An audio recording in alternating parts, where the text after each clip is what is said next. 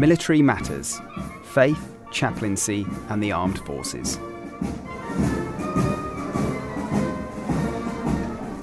My name is Bishop Paul Mason. I'm the Bishop of the Armed Forces. I've been in post since last September. This is my first international military pilgrimage, which has been absolutely superb.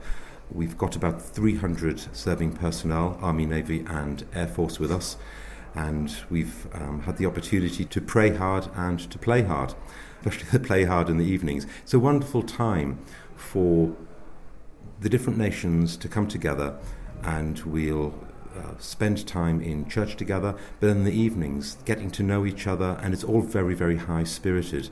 So it creates a very healthy atmosphere. In fact, I'm not sure of many places that would provide a context for this type of engagement to go on. Lourdes has got something very special about it.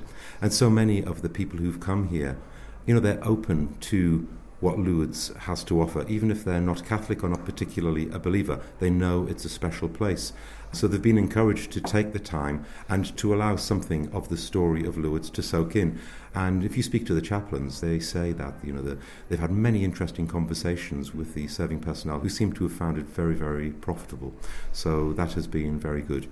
It does surprise me that more priests aren't queuing up to do this, for a ministry, because if you look at our pews at churches on Sundays, we all struggle to find that group of people, say, aged between 25, 35 to 40. They're largely missing.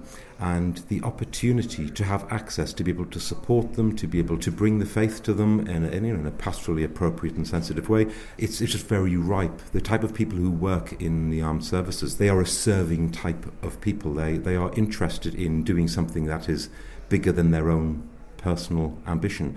And I think we can speak very easily into that space. We have a good story, a supporting story, a true story to tell.